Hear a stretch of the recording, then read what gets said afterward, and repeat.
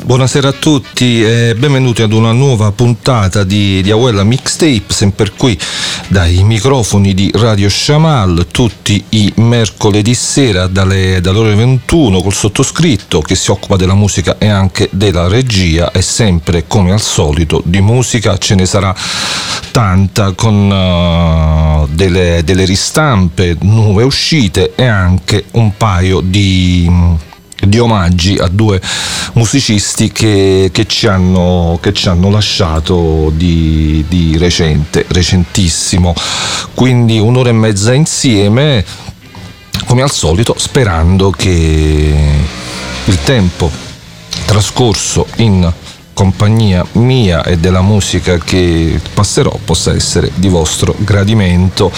Partiamo con la prima traccia ed è subito un omaggio ad un musicista che ci ha lasciato il 21 settembre scorso, quindi pochissimi giorni fa.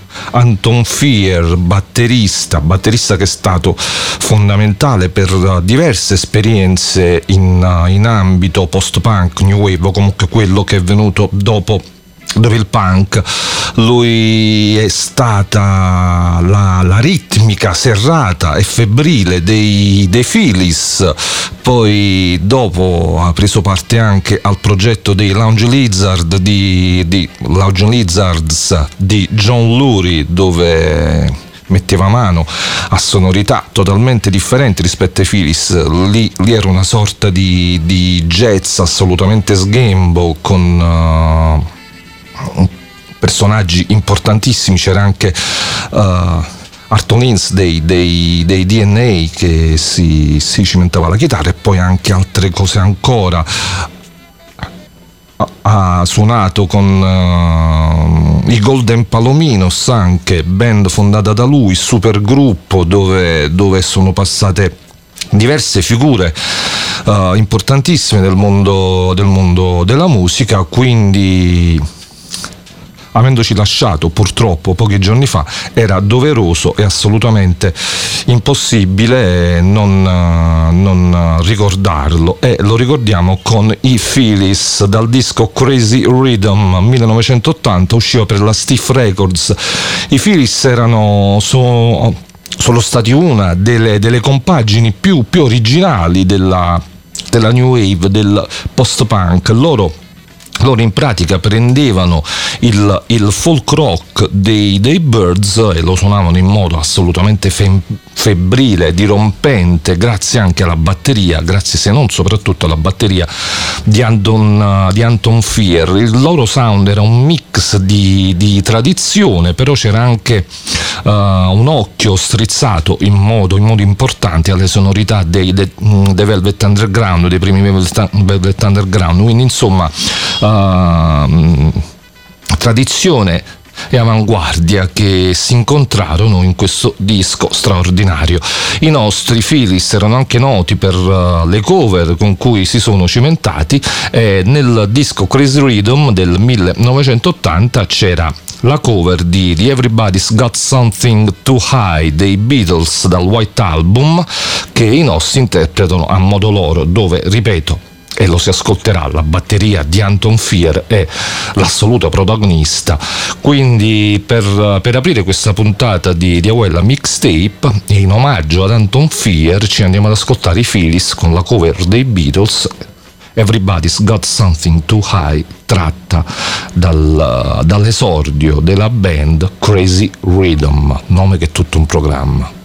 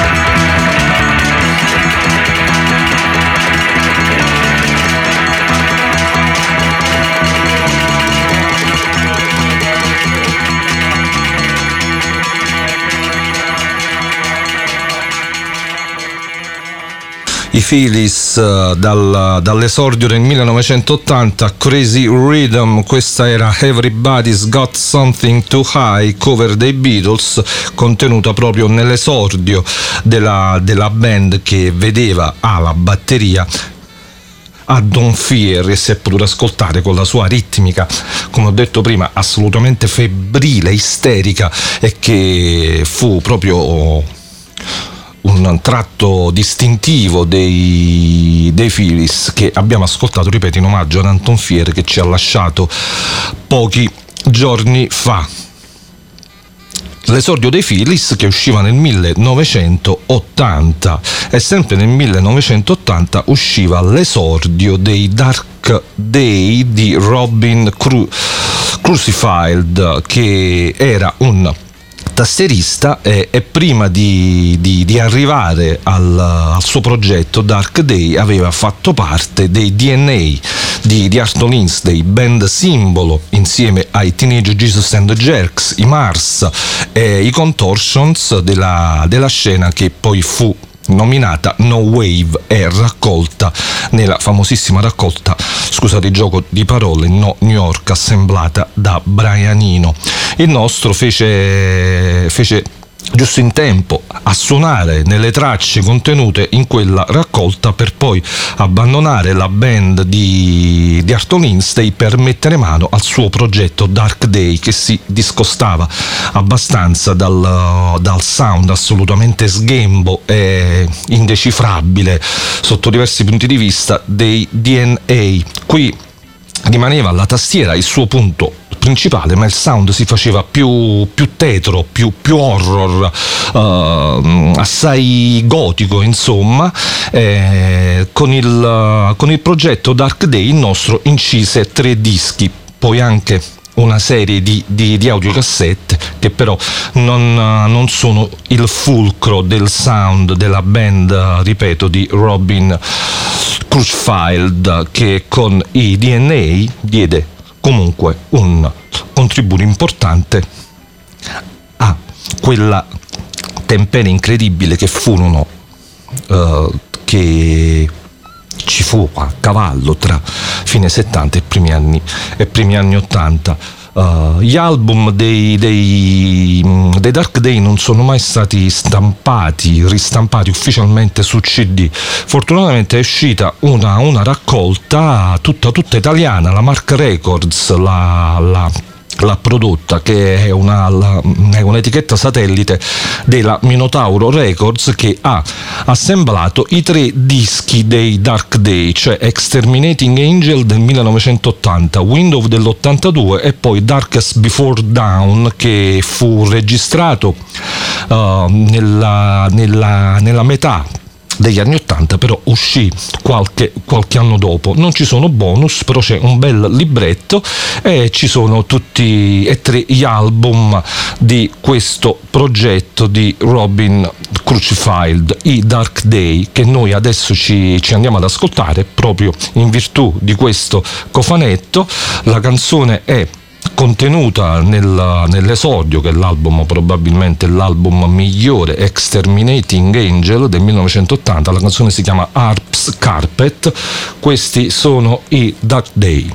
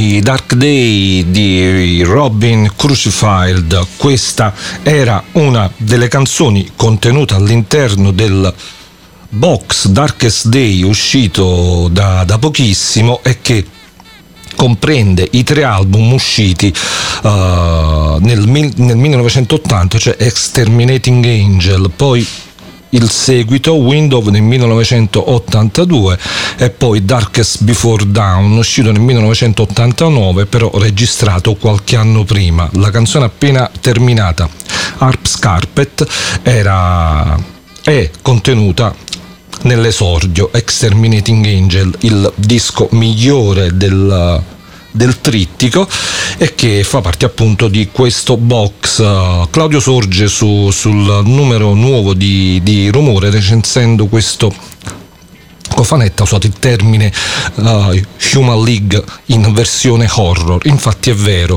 visto che le sonorità dei Dark Day richiamavano i primi Human League ma anche Gary Newman, però il sound era decisamente molto più orrorifico. Comunque sta di fatto che questi CD, questi album non hanno mai visto una stampa in versione ufficiale. Questa volta è quella buona. Il box è stato curato dalla Mark Records, un'etichetta satellite della nostra Minotauro, quindi box tutto italiano, Minotauro Records, ed è un bene che finalmente questi album possono avere una versione ufficiale sotto forma di CD. Adesso è turno di un altro box, però il sound è totalmente diverso. Sto parlando di Bridget St. John, musicista folk britannica con voce splendida, una voce alla Nico, per farla breve, una sorta di Nico cresciuta nel mito di Nick Drake, ecco, mettiamola così. Ha avuto l'onore, tra le tante cose, di inaugurare il catalogo Dandelion, l'etichetta fondata da John Peel diversi anni fa. Vita breve per l'etichetta, però tante uscite interessanti. Tra queste gli album di Bridget St. John, che esordiva nel 1969 con Ask Me No Question, e poi ci fu anche Songs for the Gentleman del 71, sempre Dandelion naturalmente, e poi Thank You For, ultimo disco dell'epoca Dandelion. E poi l'etichetta chiuse, la nostra passò alla Chrysalis con Jumble Queen, bellissimo, nulla da invidiare questo disco ai dischi, agli album precedenti. Jumble Queen 1974, e questo album coincide con la seconda vita di Bridget St. John, che sostanzialmente lascia l'Inghilterra per trasferirsi negli Stati Uniti, a New York. E questo cofanetto della Cherry Red, che si chiama From There to Here, tratta appunto della seconda fase di Bridget St. John. Il box contiene Jumble Queen come ristampa, poi c'è anche il disco che uscì diversi anni dopo, una raccolta, Take the Fifth, che uscì nel 1996 e che già comprendeva registrazioni newyorkesi di Bridget St. John. E poi c'è un altro disco, un altro CD con diversi inediti mai usciti prima, che furono registrati dalla nostra proprio nel suo periodo, nella Grande Mela. Quindi box insomma importante, che fa il paio con un altro uscito non tantissimo tempo fa, sempre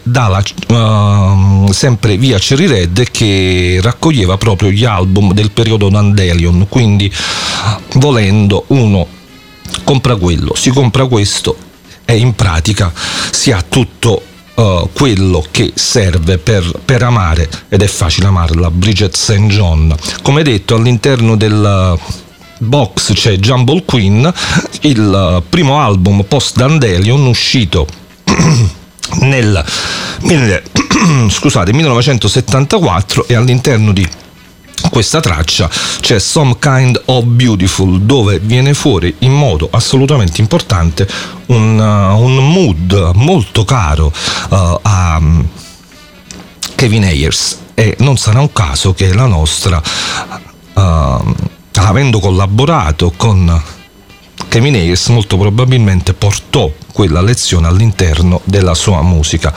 Some Kind of Beautiful, Bridget St. John. Buon ascolto.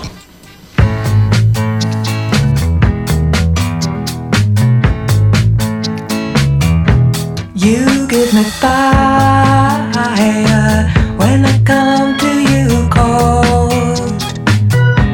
You give me comfort when I'm sliding slow. Somebody kinder is right now. You give me fire, body and soul. Some kind of beautiful, some kind of star. You draw me in when I'm too shy to begin, when I'm drifting away too far. Call me a liar, I swear you are. Some kind of beautiful, some kind of star. Circle of my love smiles around you, steady the head and warm the heart. It's been a long, long year without you. Steady the head before you start. And I believe you pull me through. I believe in you.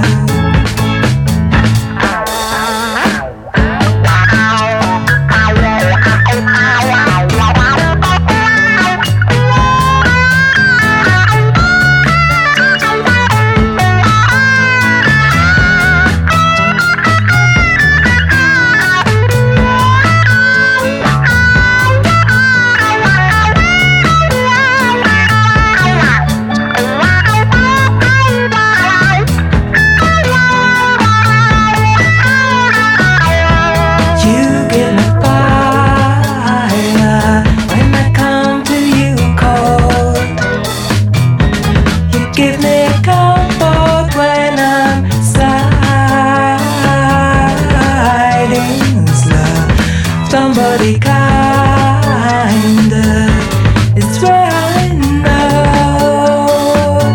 You give me fire, body and soul. Some kind of beautiful, some kind of star. You draw me in when I'm too shy to begin, when I'm drifting away too far. Call me alive.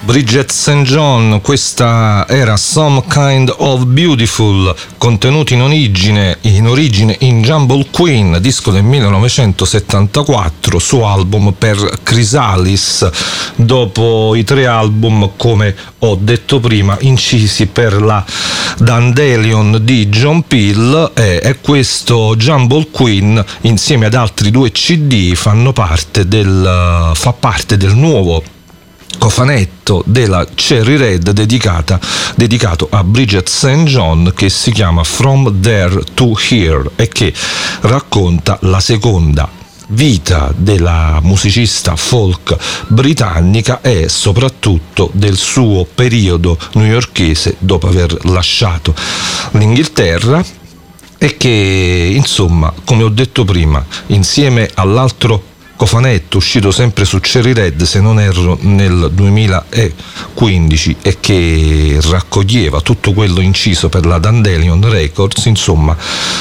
messi insieme si ha l'opera omnia definitiva di questa bravissima e in diversi momenti straordinaria musicista folk Bridget St. John. Ora un'altra raccolta, però questa è dedicata ad artisti vari: Folk, Funk and Trippy Troubadours volume 1.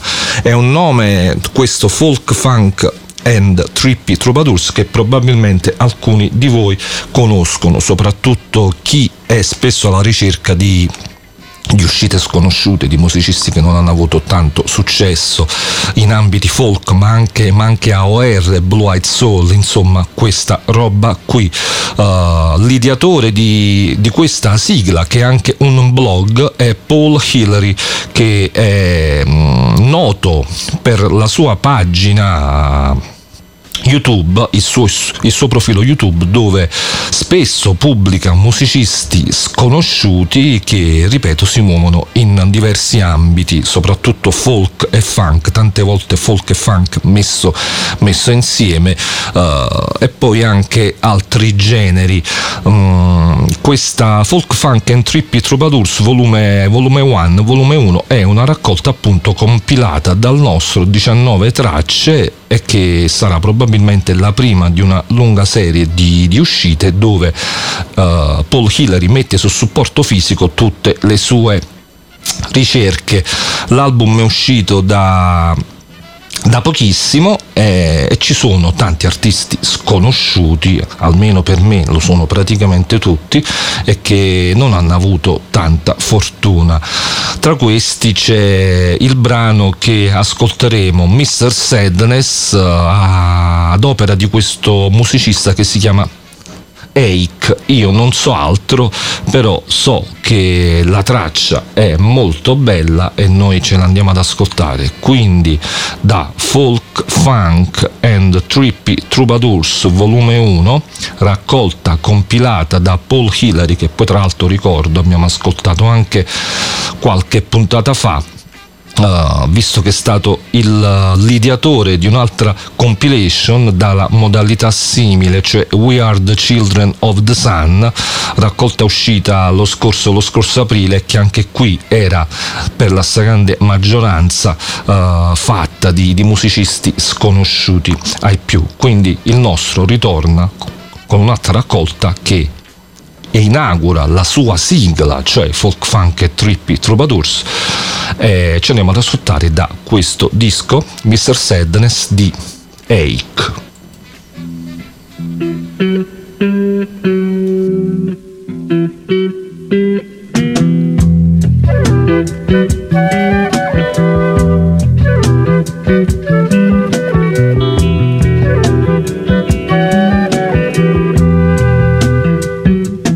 Mr. Sadness, leave me be.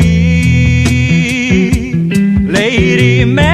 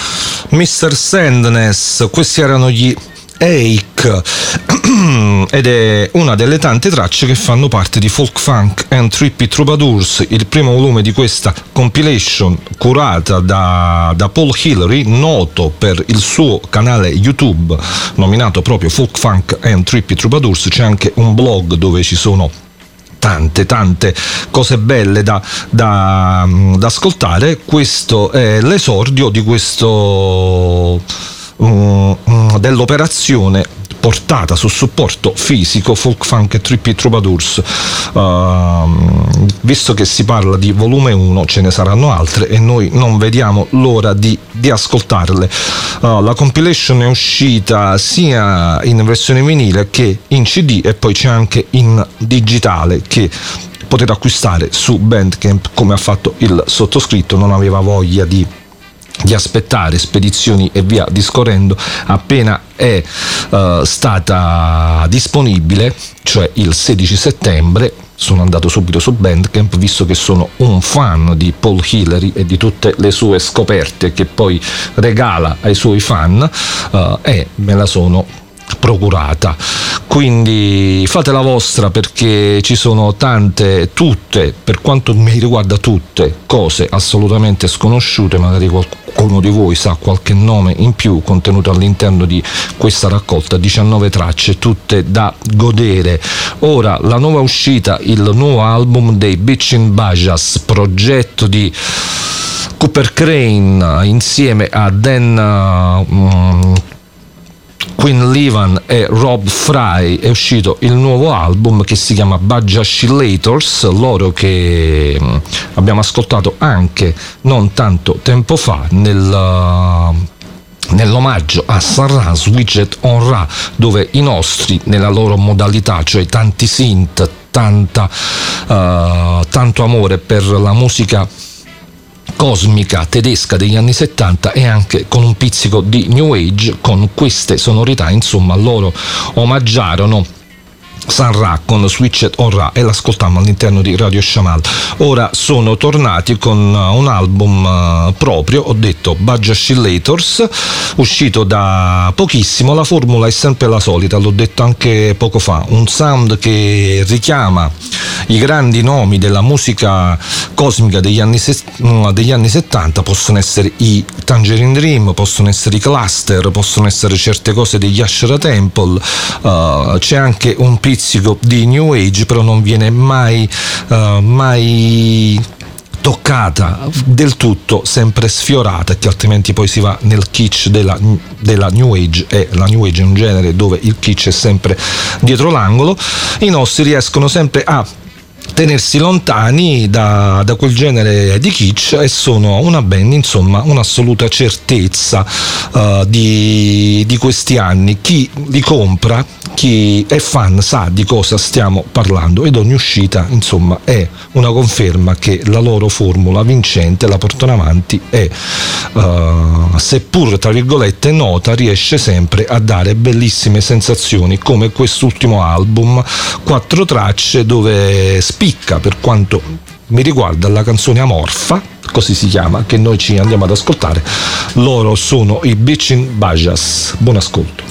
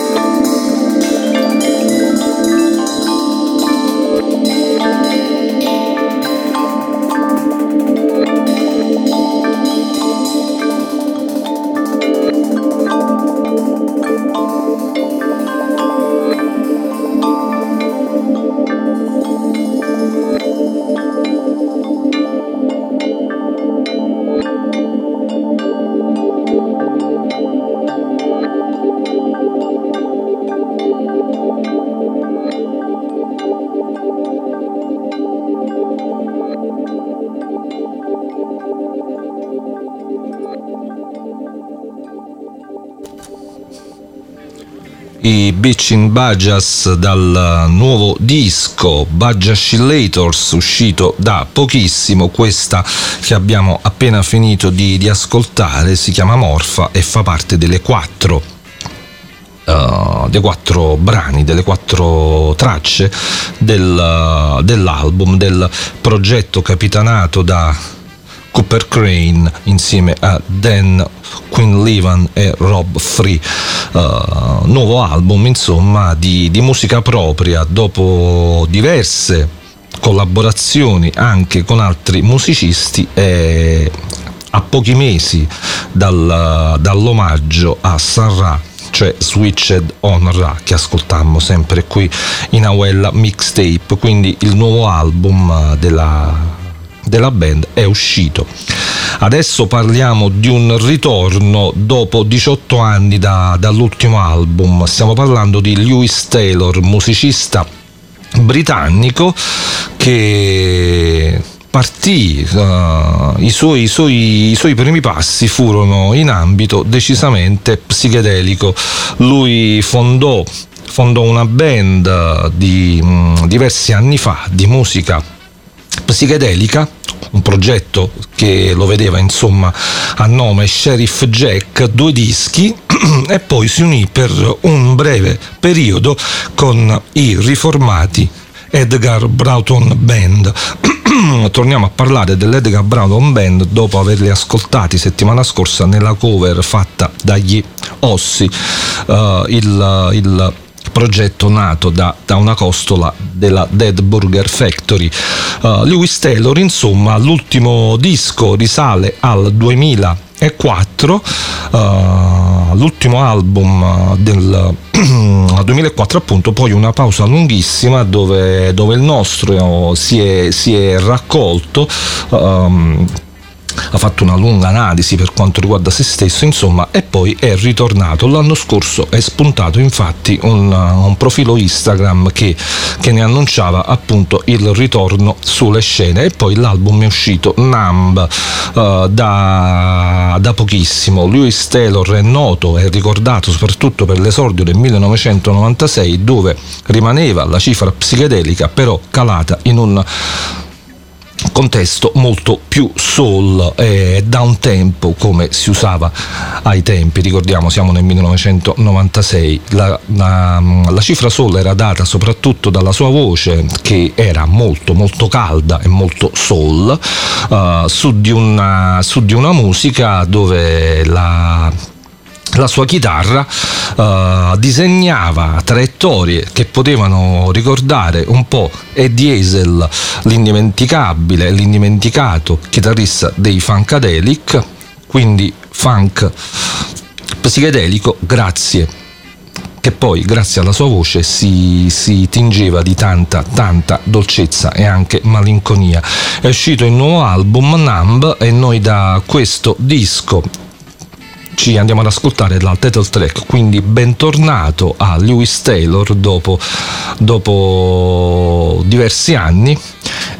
Questa è la title track dell'ultimo album, cioè Numb.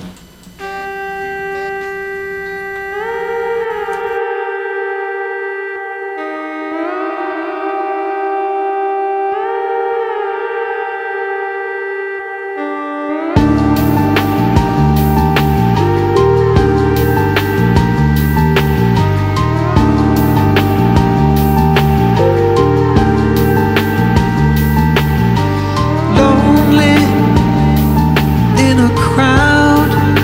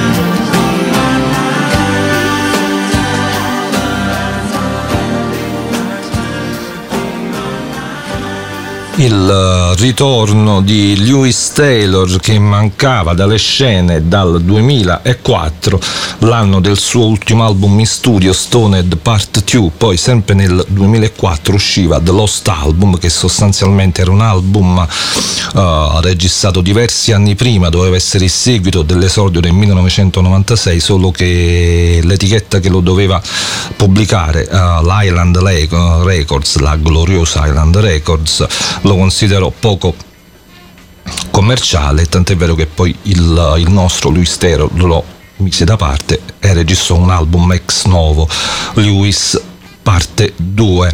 Quindi mancava da 18 anni dalle scene. Lewis Taylor è ritornato. Naturalmente le vendite non tanto naturalmente, mi auguro per lui di no, però penso che, considerando anche i tempi in cui la musica insomma non vende tantissimo, questo Numb non venderà tantissime copie.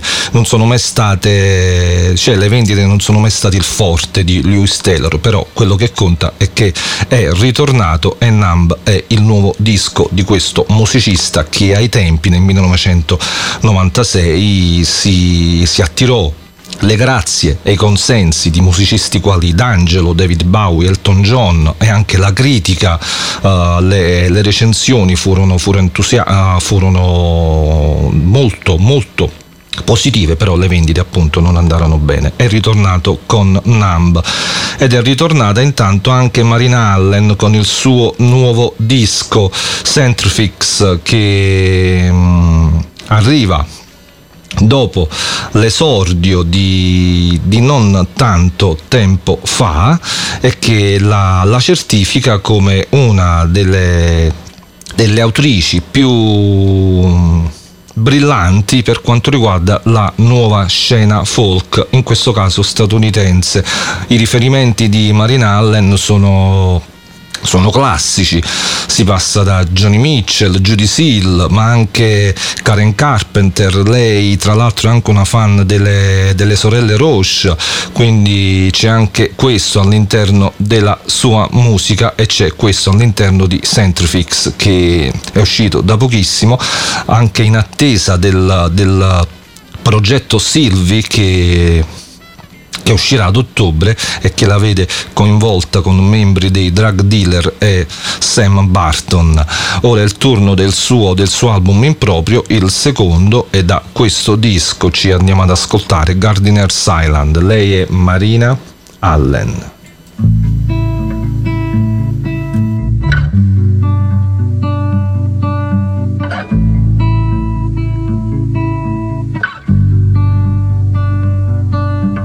Cement is sand and water.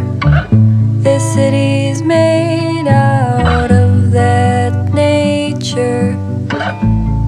Straight lines or serpentine. A tree is still a tree is still a tree. What am I looking at? What am I looking at?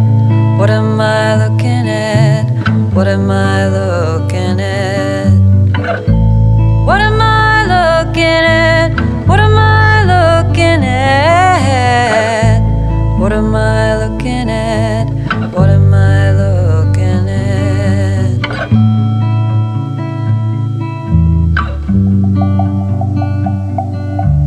Like be it particle or wave has force. Even when I walk away, I move from source. Order or alchemy. I am still me, I am still me, I am still me. What am I looking at? What am I looking at? What am I looking at? What am I looking at? What am I looking at? What am I looking at? What am I looking at? What am I looking at?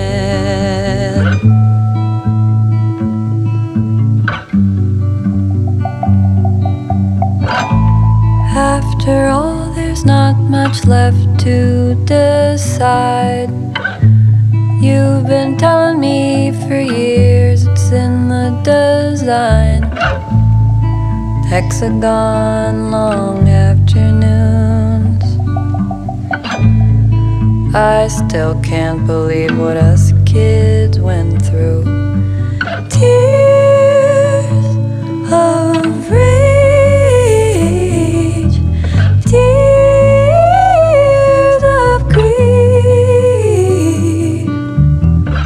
Shed them like a snake. To be here at all is fate. To be here at all is fate. To be here at all is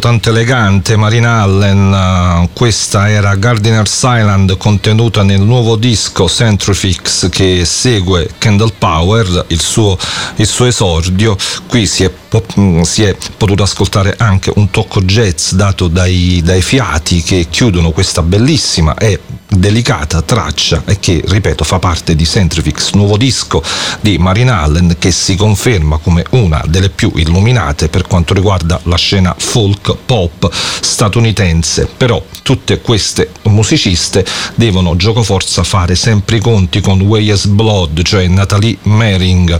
Personalmente, ma penso che la pensano in tanti come me, il punto di riferimento principale del cantautorato statunitense al femminile.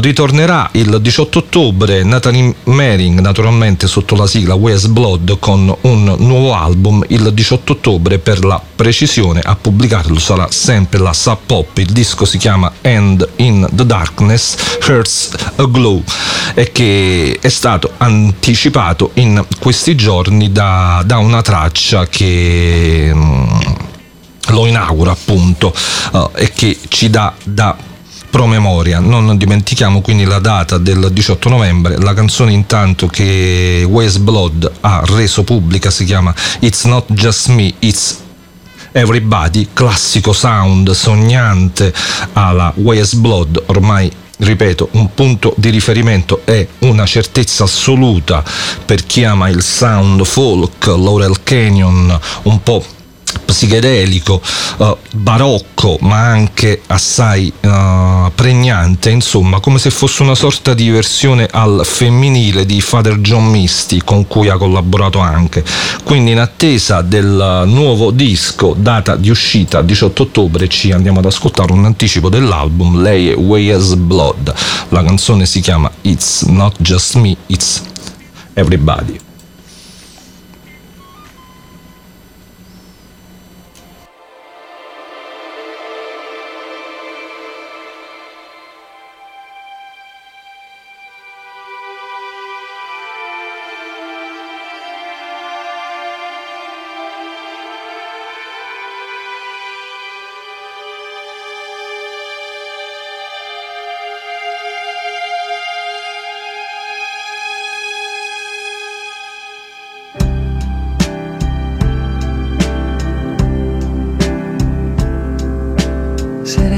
this party, wondering if anyone knows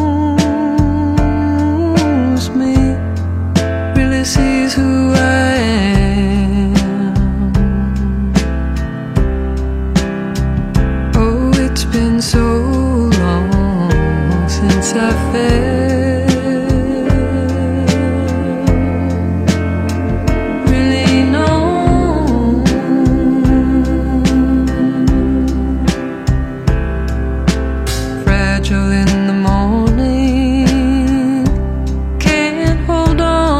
of anything with this hole in my hand. I can't pretend that we always keep what we find. Oh yes, everybody splits apart.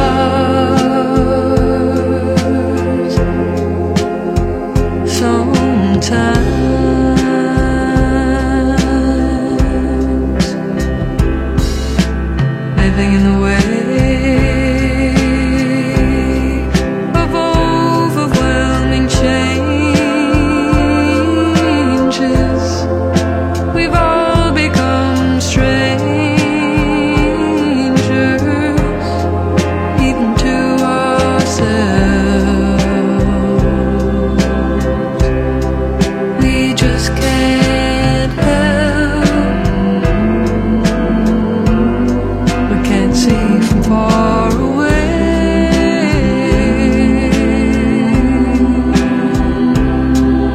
To know that every wave might not be the same, but it's all a part of one big thing.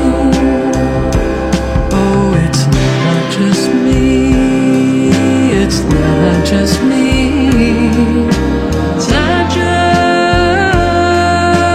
me,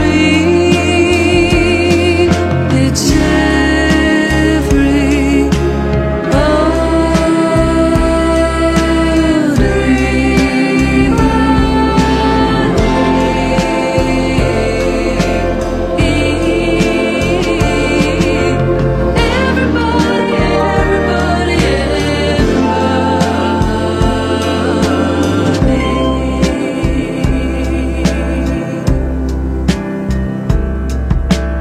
mercy is the only cure for being so lonely. Has the time ever been more revealing that the people are hurting? Oh, it's not just me, guess it's everybody.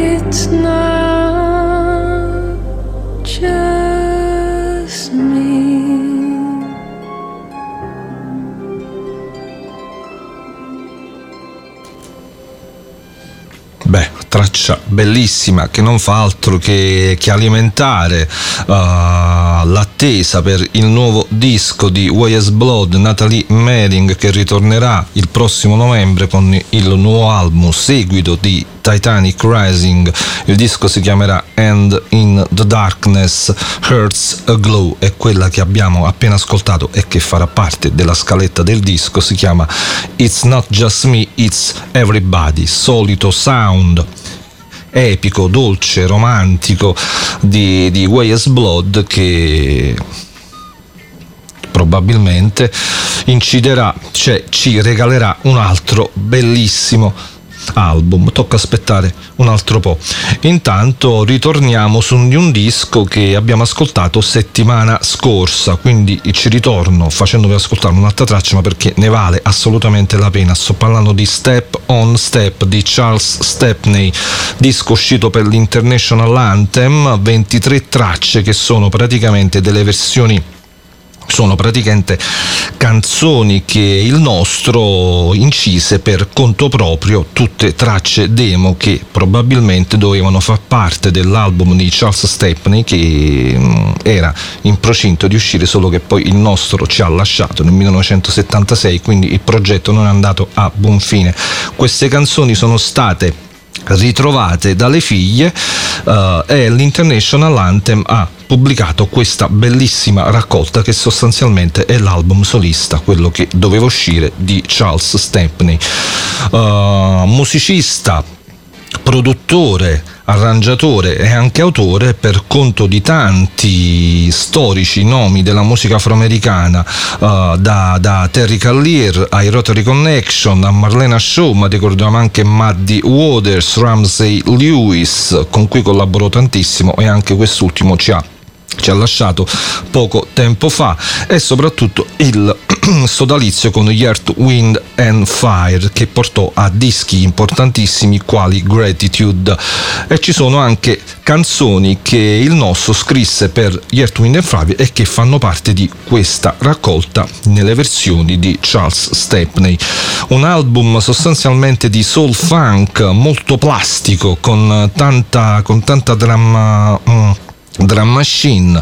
È un sound che richiama a più riprese quello di Shaggy Otis di Inspiration Information, ma anche lo Sly Stone, magari quello di There is Riot Going On, senza però l'uso spropositato di droghe. Soul e funk, ma ci sono anche momenti che personalmente, soprattutto nella traccia che andiamo ad ascoltare, mi hanno ricordato le musiche di Vince Guaraldi, giusto per fare un nome. Ricordiamo Vince Guaraldi, l'ideatore delle musiche dei Peanuts, di Charlie Brown, Linus e tutto il resto. È la canzone che vi propongo e che fa parte, ripeto, di Step on Step, che si chiama Notes from Dead. Mi ricorda certe atmosfere proprio di Vince Guaraldi. Noi ce l'andiamo ad ascoltare, Charles Stepney, Notes from Dead.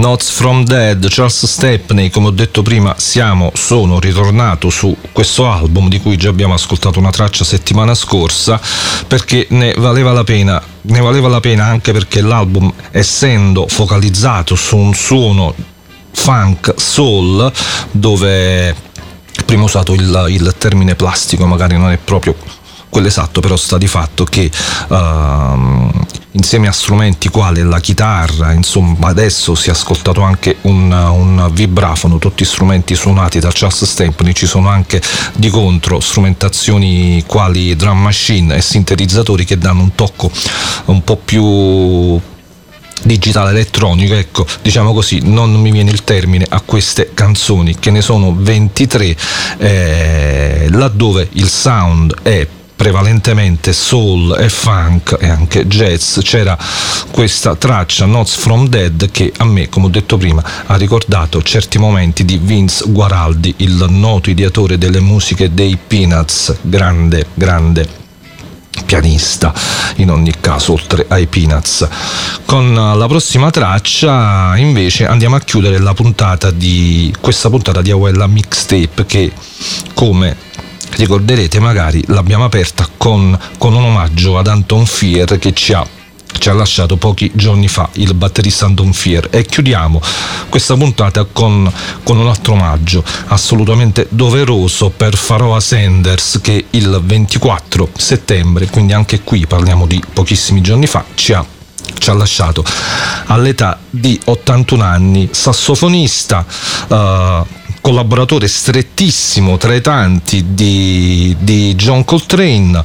Il nome Faraone gli fu dato dopo l'incontro che il nostro ebbe con Sarra, con cui suonò pure, e fu lo stesso Sarra a dargli il soprannome di Faraone, lui che si chiamava Pharrell Sanders, figura importantissima di quello che poi è stato etichettato come spiritual jazz. Dischi quali Karma, quello del 1969, sono un punto di riferimento imprescindibile per chi vuole approcciare questo modo di fare jazz, quindi non potevamo fare altro che ascoltare una traccia dal suo importantissimo catalogo. Ho scelto il disco Tembi 1971, disco che vede diversi musicisti, come anche negli album precedenti, ad accompagnarlo. C'è l'organo di Lonnie Liston Smith, grandissimo musicista, poi anche in proprio c'è il violino di Michael White, c'è Cecil McBee al basso, Roy Haynes alla batteria, e tra le canzoni c'è quella che apre l'album, Tembi, Astral Traveling, scritta da Lonnie Liston Smith, che poi inciderà anche in proprio, ma che qui ascoltiamo nella versione contenuta del disco di Pharoah Sanders del 1971, dove il nostro si produce, oltre a sassofono suona anche strumenti esotici quali il koto, le maracas, e tutto questo concorre per farne un classico, la canzone e anche il disco del jazz spiritual. Quindi con Astral Traveling di Pharoah Sanders vi saluto e vi do appuntamento a settimana prossima con una nuova puntata di Awella Mixtape. Buonanotte a tutti da Giovanni Avella e vi lascio con Pharoah Sanders. Buon viaggio astrale, ciao.